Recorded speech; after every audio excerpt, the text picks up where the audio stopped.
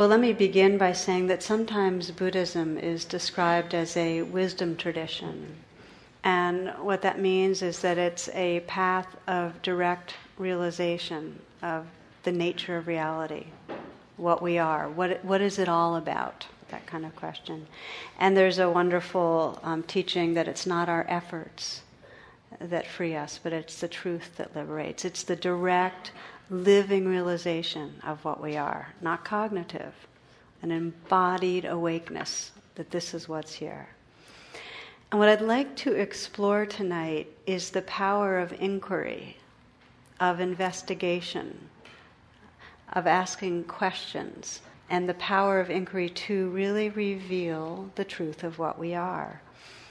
Just to say that many, many years ago at the Insight Meditation Society, this is up in Barre, Massachusetts, one of my home retreat centers, there was one of the 3-month retreats, and a Korean Zen master attended. He listened to what was going on a bit. And there were many Dharma talks about the Eightfold Path and the Four Noble Truths and about loving kindness and all these different teachings and so on, and had a note and the whole deal.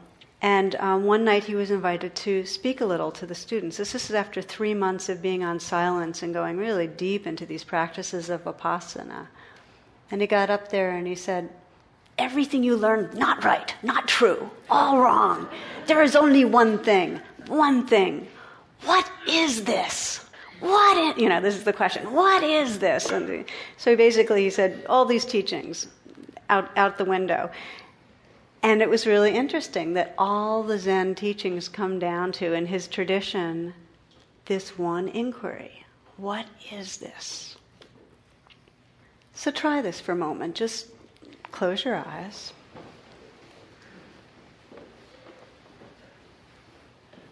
And notice what happens when I ask very simply, what are you experiencing right this moment?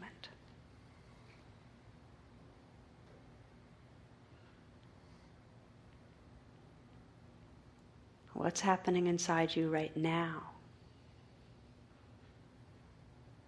What's the most predominant, compelling experience you're aware of right in this moment?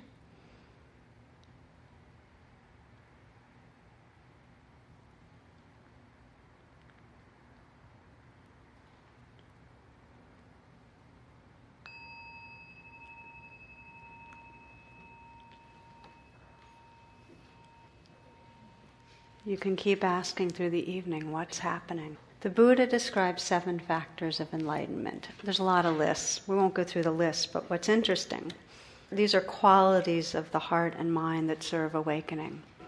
And one of the factors of enlightenment is wise investigation. It's inquiry. It comes from a quality of interest, and it's not a kind of mental interest. It's that deep longing that we have to know what's true.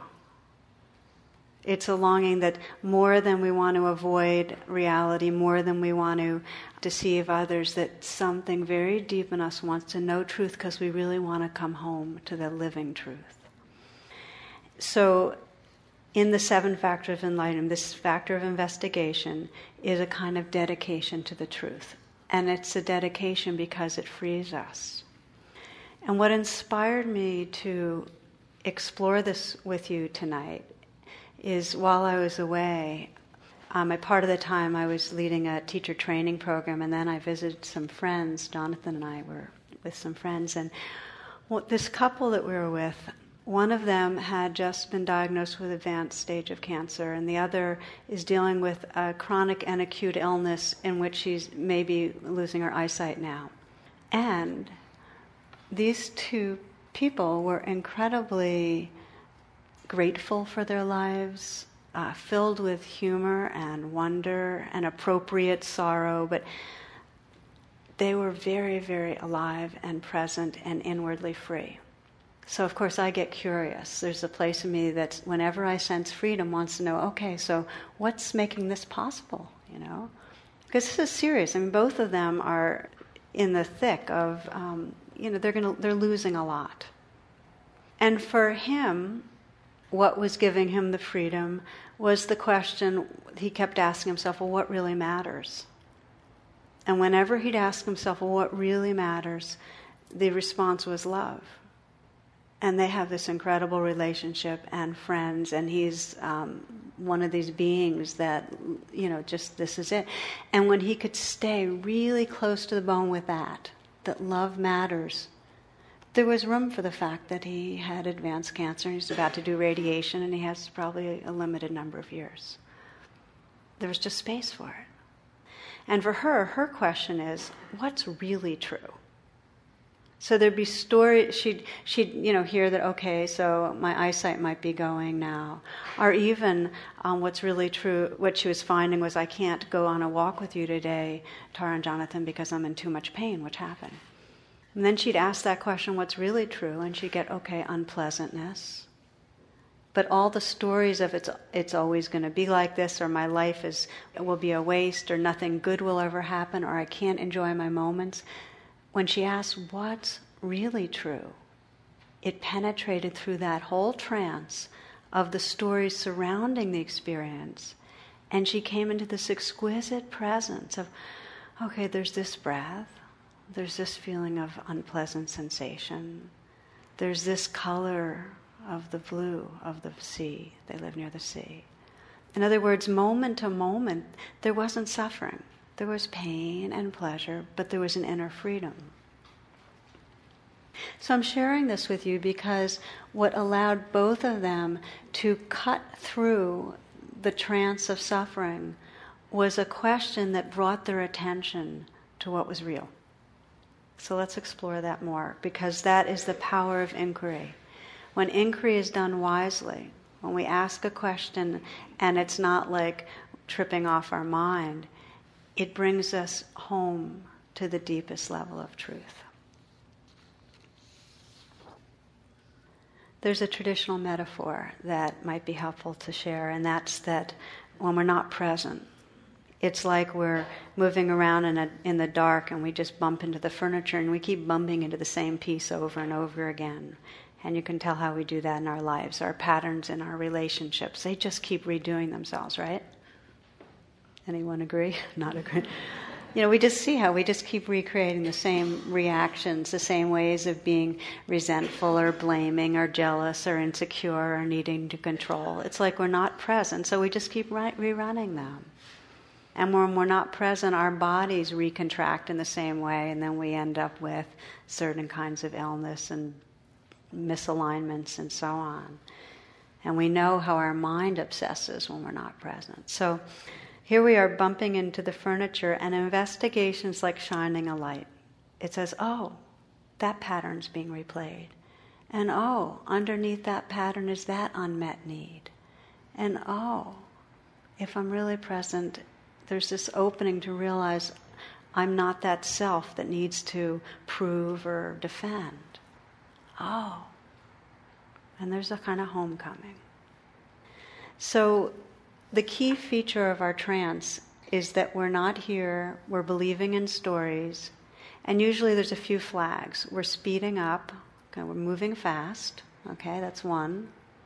Usually that we're not feeling our body, that's a second flag of trance. And the third is usually there's judgment. Inquiry is like this pause and shining the light in the dark room where we're bumbling around in our trance and saying, oh, what's happening?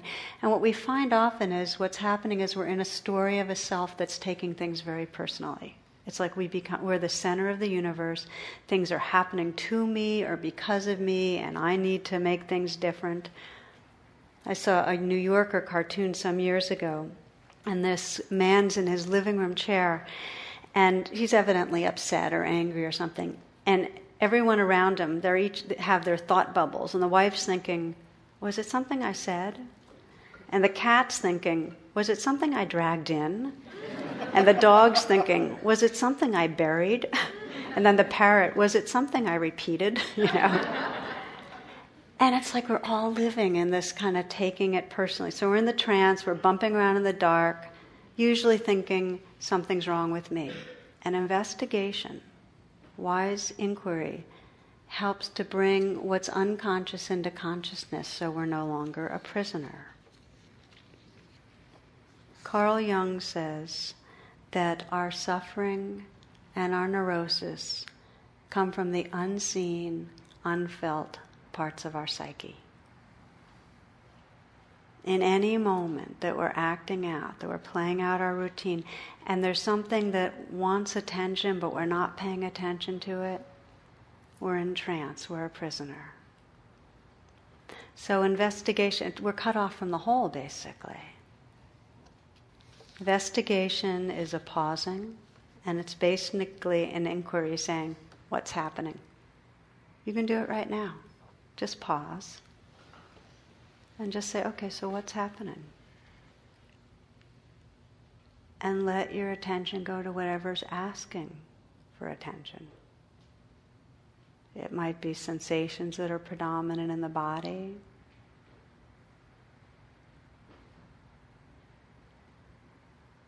It might be a mood or emotion.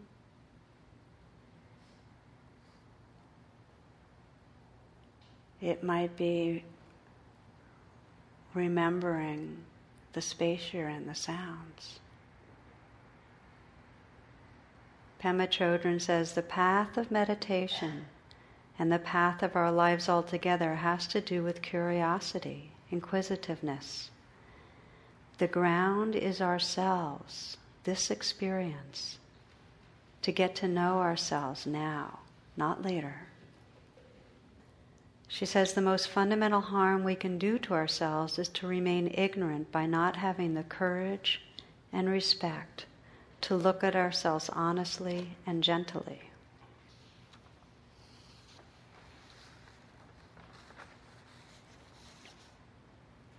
So this is the beginning of the path of meditation, to have this interest in what's really happening. And I was thinking about how I have a very dear friend also on the West Coast where I just was. And now and then she'll call when things are going on, when she's upset. And if often I'll just say, so what's really happening? What's going on? And she'll immediately start crying. And the reason is because she knows I care. And just having someone that cares inquire starts to unfold what's there. We know that's what intimacy is, somebody there's an interest and a care. And that's what we begin to offer ourselves in meditation. When we come and sit still, and it's such a precious and rare thing because we really roll through the day and we often do not pause and offer any kind of an intimate attention inwardly. We just don't. So when we pause, there's this generosity of saying, okay, so what's happening? And if we do it kindly, if we do it kindly, there's a natural unfolding of whatever we have not been attending to that can help to bring us into more of a kind of wholeness. Our world enlarges.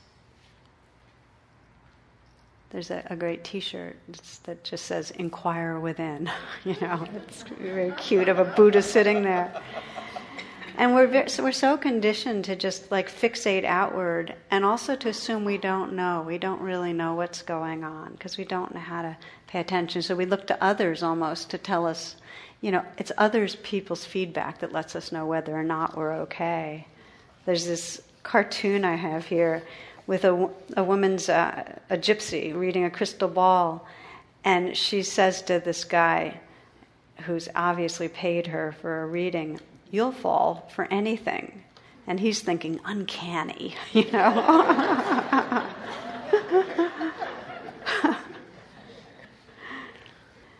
So the mood of inquiry is a kind attention. I think of sometimes our inner parts as these shy, wild creatures, and they're they lurk in the woods, and to bring them into the meadow and to the open awareness, we need to ask kindly what's happening. If there's a judgment towards ourselves, it just drives under the shadow parts. And I want to also say that when we are looking to sense what's happening, when we're cultivating this friendly, intimate attention inward, it really is not conceptual. It's very easy to say, well, what's happening? And then, oh, I feel bad because I let so-and-so down. Actually, I'm angry at her for asking too much of me. Well, I do have a life habit of overextending, and it's hard to know when to try to help. And, well, it's not. I'm really not taking care of my own needs, but then I always take care of others first. And so maybe I'm actually being self-indulgent. And, well, my mother taught me that because, So it's not like that. It's not this thing where we're, caught in this another form of proliferation. When we ask what's happening, then there's kind of an inner listening. Try it again. Just close your eyes. And just sense what's happening inside me right this moment. And listen and feel into your being. Throat, chest, belly, without any resistance. Your inquiry can be like a vibrational hug that melts edges and lets experience move, dissolve, unfold.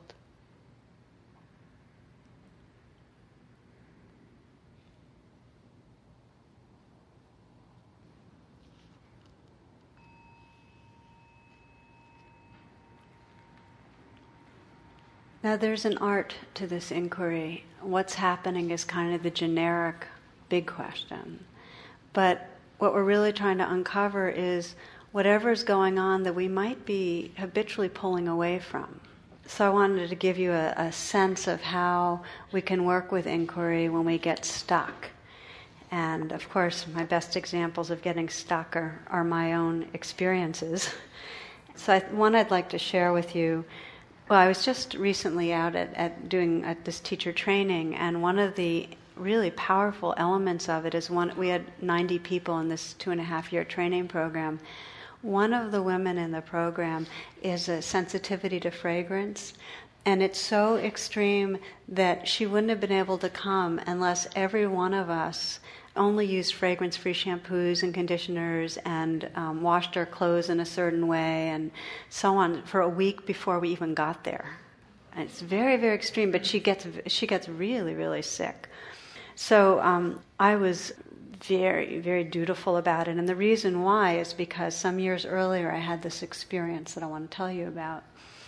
Again at IMS, at this retreat center, and I was there doing a 6-week retreat, a silent retreat. And there's something called yogi mind, which is that after a while when you're on a retreat, because you're not really talking to people and engaged in a normal way and your attention gets so focused, it's very easy to start proliferating on small things. That's just my advance to my story. So there I was, and it was a few weeks in, and I was feeling really happy. I'd gotten very peaceful, and I was feeling a lot of metta, a lot of the sense of the field of connection I was in. And then I got a note from the staff, and someone had complained that I was using some products that had a fragrance to them. And it was true. I thought I could get away with my favorite shampoo, and I just did it. So I was breaking the rules. Anyway, I took this nosedive into this incredible angst where I became so embarrassed. It was like, I felt like every time I was walking into the meditation hall, people were going around, oh, she smells, and the thing of smelling, that's really embarrassing. So I was ruining other people's meditations, and I was an insensitive person, and I broke the rules. And anyway, my metta, open-hearted, loving feelings contracted into this bad personhood, this shameful bad personhood, and really extreme and exposed. It wasn't just I was a bad person, they all knew it too, So I began the inquiry that I'm talking about, where I would sit very still and ask, really, well, what am I believing? So this is the what's happening to one of the inquiries within that is, what am I believing right now? And I believed I was a failure on the spiritual path, that I was a very self-centered, bad person, and the fundamental thing of something's wrong with me. Like just in some way, this selfishness, this lack of sensitivity, I do this all the time, I'm a bad person. So that was the core belief. And with it was I don't belong. And then the feeling, okay, so now what am I feeling? That inquiry that drops it into the body.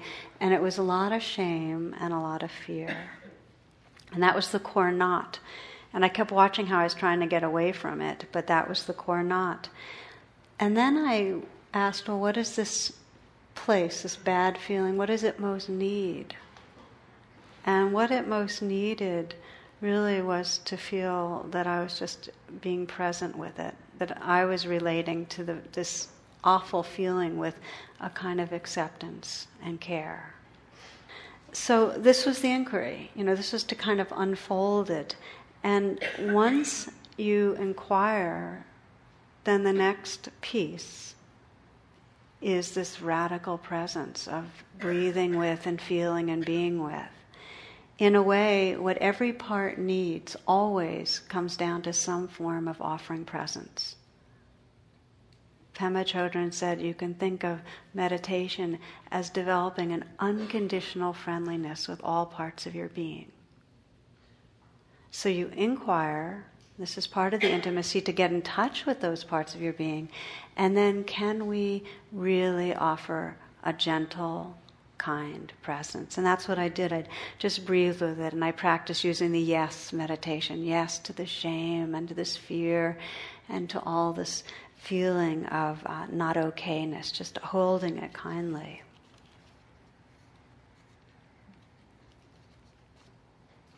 So what happens with that kind of presence is, and this is the truth, whenever we keep on paying attention to what's right here, is the storyline begins to fade. All the stories of, oh my God, they're all thinking such and such, or this is what this means about me, or I've blown it, they begin to fade, and what really happens is there's a sense of squeeze, tightness, sorrow, breath, sound. It gets very here, right here. And for me, when I could really just be with the unpleasantness, the painful emotions, a natural kind of space of kindness grew.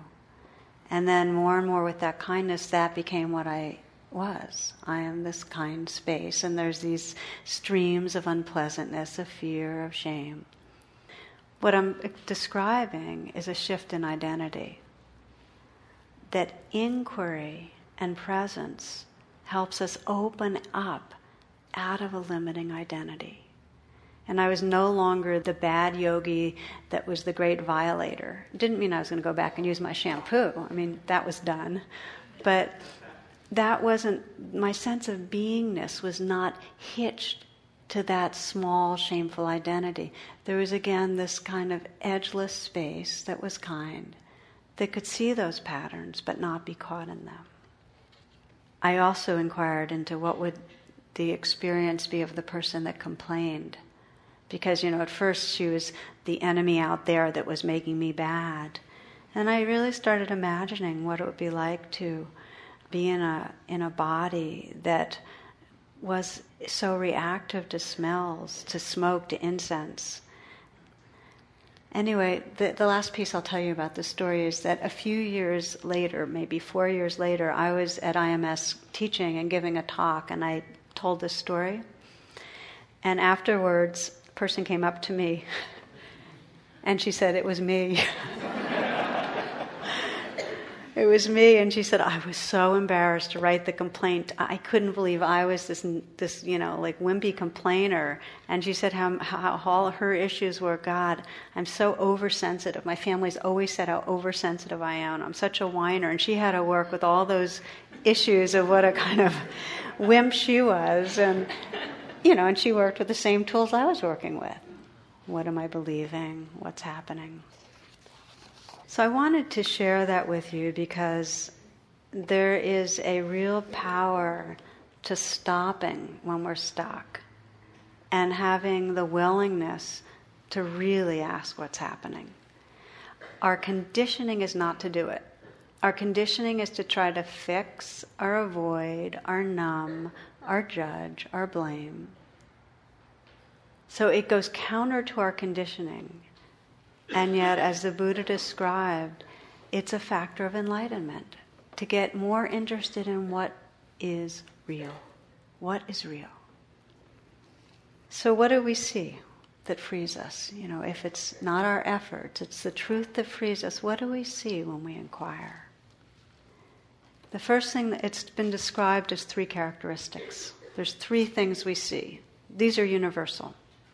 If we really stop, we're going to see these 3 things.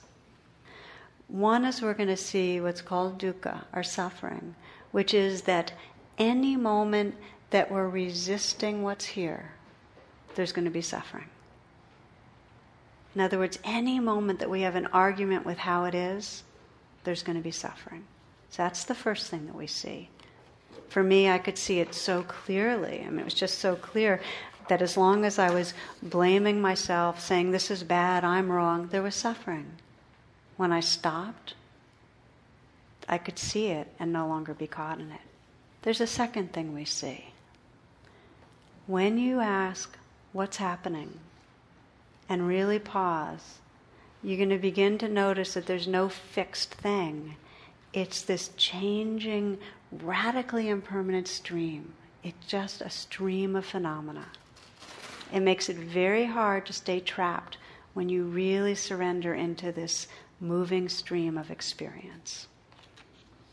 The third thing we see when we ask what's happening is that it's like there's this ocean with waves, and when we really notice, oh, this wave, this wave, we become this awareness, and we get very, very clearly that we're not who we thought we were.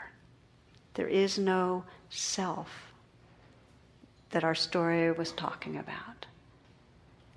As soon as we pause and stop the inner dialogue, stop telling ourselves a story, the sense of self dissolves. It doesn't mean a sense of aliveness or awakeness goes away, but this narrowed story of a bad self or a good self dissolves, and that's called anatta, no self. We full with presence, a sense of connection to the world, but not locked in this separate identity. It takes a deep listening, a deep presence, and a genuine, sincere interest in what's true to step out of this perpetual movement that we're in of doing more and thinking and reacting and really saying, okay, what's happening?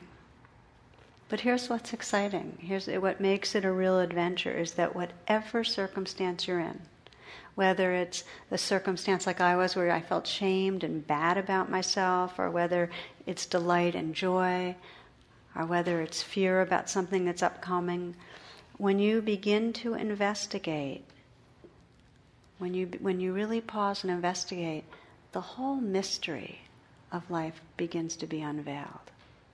It's like all the assumptions kind of start fading, and life gets really, really alive and mysterious. The poet Kabir says, "When the eyes and ears are open, even the leaves on the trees teach like pages from the scriptures." So we'll do a short bit of practice, and then there's one more piece I'd like to do. So we'll do a little bit of practice of where you can explore something that might be challenging to you and do a little bit of inquiry with it, just to get a taste. It's more, in these tastes we do on a Wednesday night, this is more to give you a kind of feeling of how to practice so you can do it on your own, because we don't have enough time usually. Inquiry takes really sitting down in the experience. So pause. You might close your eyes and just invite a kind of presence, a relaxed presence, where you notice what's happening.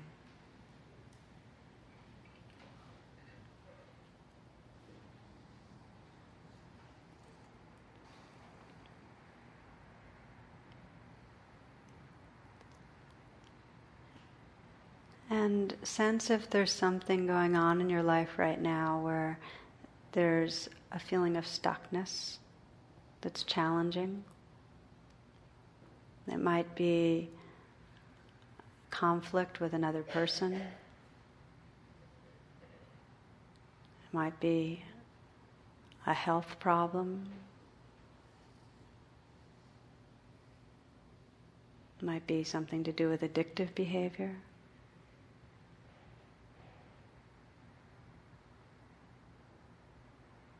But let your attention go to where you feel most stuck, most in a reaction.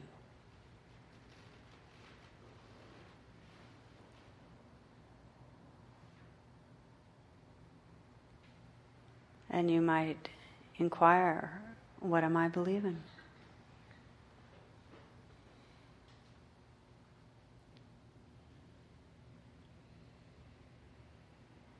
Are you believing that you're wrong and bad, or that someone else is? What are you believing that's going to go wrong in the future?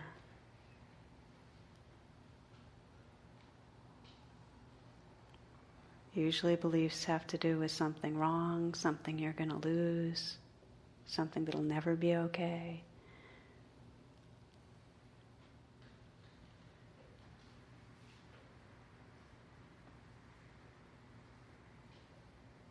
You can also inquire, what am I feeling? Underneath the belief, the body has a feeling. The throat, the chest, the belly.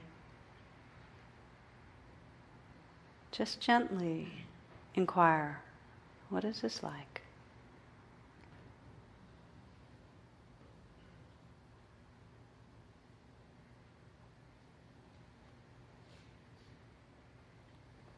Feeling the place in you that's in some way contracted, afraid, angry, hurt. You might sense what that place most needs from you right now. What kind of attention? What quality of heart? Presence.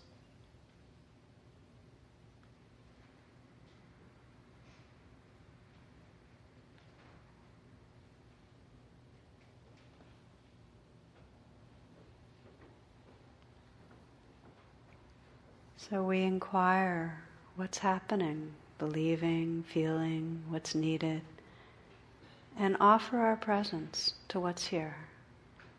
For these next few moments, just to breathe with what's here,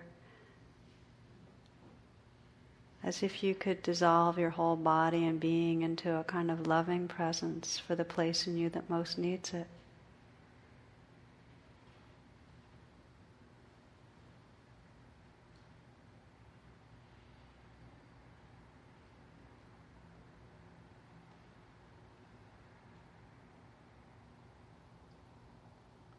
As if you're saying, what's happening? And then offering a very deep, yes, it's okay. I care about this, to your own heart.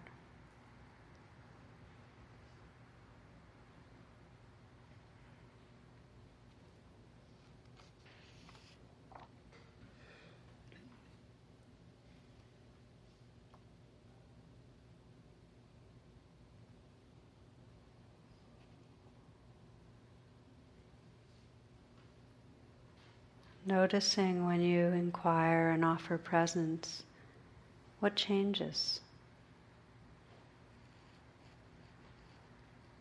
Who are you when you're no longer in the story, but rather inquiring and offering presence?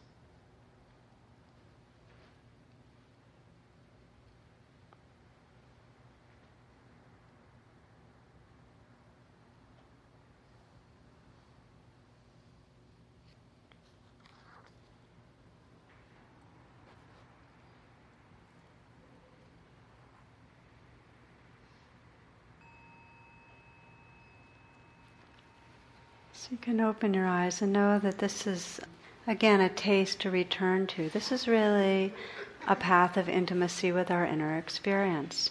And I want to drop it one more level in. not going to take too long with this, but just to say that when we're in our habitual trance, usually we're more interested in being right and getting things done than actually contacting what's going on. But as we start to wake up, there's more of this courage to put down our certainty about things, to not be so sure, to be willing to put aside our this incessant inner dialogue and just, without controlling experience, just sense, what's here?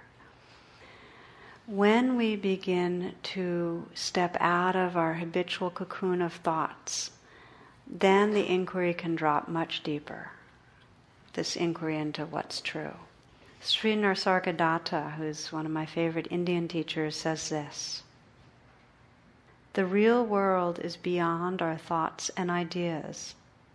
We see it through the net of our desires, divided into pleasure and pain, right and wrong, inner and outer. To see the universe as it is, you must step beyond the net. It's not hard to do so, for the net is full of holes. When we get the knack of stepping out of thoughts, when the mind begins to quiet, investigation shifts from the contents of awareness, this sadness, this pain, to awareness itself. In other words, rather than investigating the contour of the waves, the investigation is actually the nature of the oceanness. Does that make sense? Does that resonate some? Just when the mind's not so busy. If the mind's busy, then the investigation's going to be of the forms of the experience. But when it gets quiet, we get to really investigate the mystery of what's called true nature, which is just the essence of awareness itself. Now what we notice is that as the mind quiets, there is more of a sense of openness and presence and so on, but there's still usually what I call a ghost self. There's a sense of, well, there's still somebody back there that's guiding the meditation, and that it's happening to me. That's the ghost self. There's some formation, some sense of a self there. So this is the kind of most fundamental layer of what we call the trance, is some perception of a separate entity back there. The next step of inquiry is to shine the light on that self-sense. So this is what's called self-inquiry, and it's really one of the most profound and liberating practices that you find in Buddhism and in many of the non-dual wisdom traditions. And it's actually very simple. You get quiet, and then you really inquire without, it's not conceptual, who's aware right now? Or who am I? This I we posit. Or who's listening right now? Or what is aware? Now what's important in this inquiry is the tone or the attitude. It's just a sincere interest in noticing, well, what's really here? If it's one where you're trying to grab onto an answer, it doesn't work. And if there's a striving or a grasping, it doesn't work. So it's just this relaxed interest, like what's real? Who is listening right now? The Buddha sat under the Bodhi tree and he looked into the nature of his own mind. He looked deeply and discovered the radiance of pure awareness. Now on the way there were different layers of experience, and he paid attention to those, and with each he brought the same inquiry and presence. And each time we bring inquiry and presence to whatever's there, with a genuine, sincere presence, it wakes us up out of an identification with the object and back into awareness. So when it gets quiet, when there's this ghost self, we continue. Who's aware of even this ghost self? Who's aware? One of the ways to understand what we experience is, the Tibetans say, the supreme seeing is the seeing of no thing. When we say, who's aware? there's nowhere to land. It can be frustrating or scary, depending on our mood, or it can be a letting go into this profound mystery, a letting go into this silence and vastness that really is our nature. One of the most useful ways to consider it is, what is it about you that's always been there, that's changeless? And if we think about it, if we sense ourselves as a very young person, there was a kind of presence there, but our bodies changed, and our moods changed, and our emotions have changed, and our thoughts, and even the patterns of personality keep on moving and shifting around. But if you go to any period of your life, the one constant that's timeless is just that kind of cognizance, that kind of presence itself. And it's genuinely, when we are really with it and inhabiting it, has a tenderness. One of our dear friends in this Sangha told me about his dad who writes poetry. He's a Lithuanian, and it's not so common in Lithuania to write poetry. And one poem in particular is called What Remains. And it was about what will be left after he's gone. And the line that I love is, my love will remain. My love won't need me to keep on going. So this inquiry into what am I, who am I, is really an inquiry that sees past the trance of any story we have about ourselves into that awakeness and tenderness that's really timeless. Again, why don't we just practice a little together?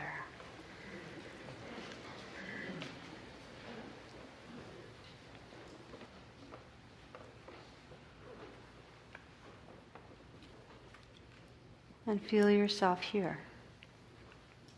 Give yourself this gift in these last few moments of this gathering to really relax into here-ness.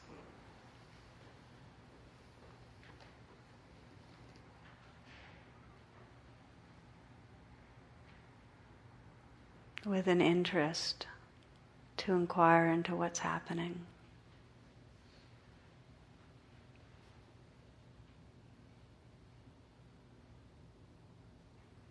Whatever's predominant, sensations.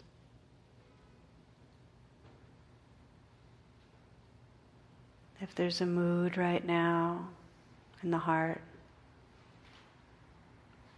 interest, curiosity, sadness, fear, kindness, to include that in your inquiry. So what's this like?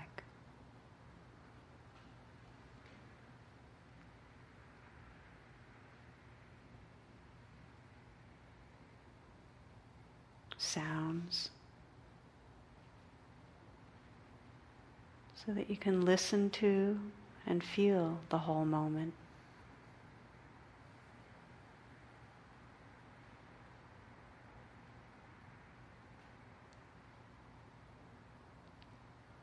Deepening the inquiry even further, who or what is aware right now?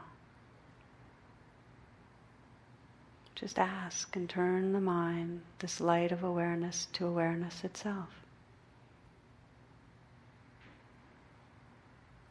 And then let go into that, be that awareness.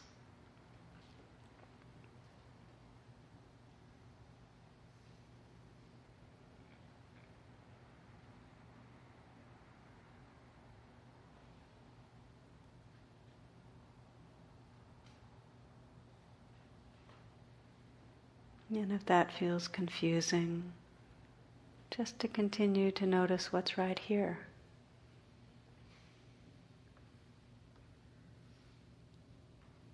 To bring your sincerity to noticing and saying yes to this moment.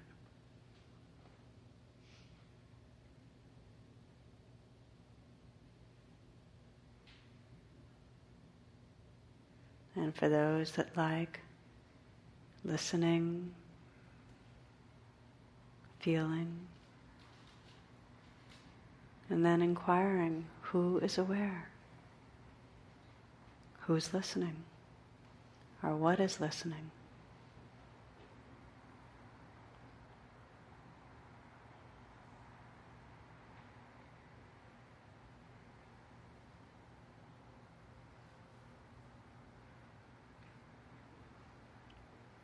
Sensing that which is changeless, timeless, that openness and presence that's beyond any story of a self. Rilke puts it this way in a poem called Buddha in Glory.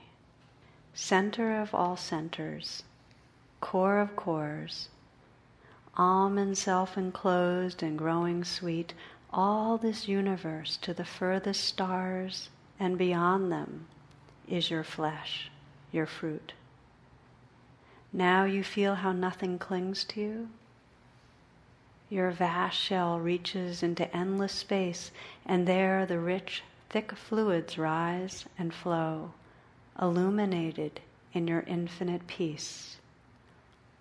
A billion stars go spinning through the night, blazing high above your head. But in you is the presence that will be when all the stars are dead.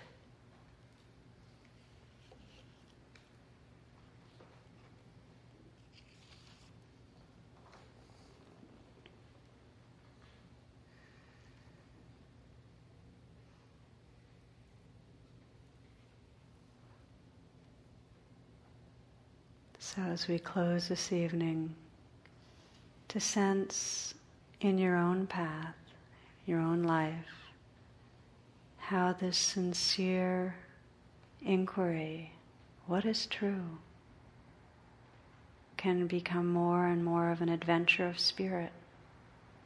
Whether it's in a moment to pause and sense what emotions need inclusion, whether it's with another person, where you might bring your interest and care to what's happening for them, or in this very deep way, who or what am I? What is really aware? A billion stars go spinning through the night, blazing high above your head, but in you is the presence that will be when all the stars are dead.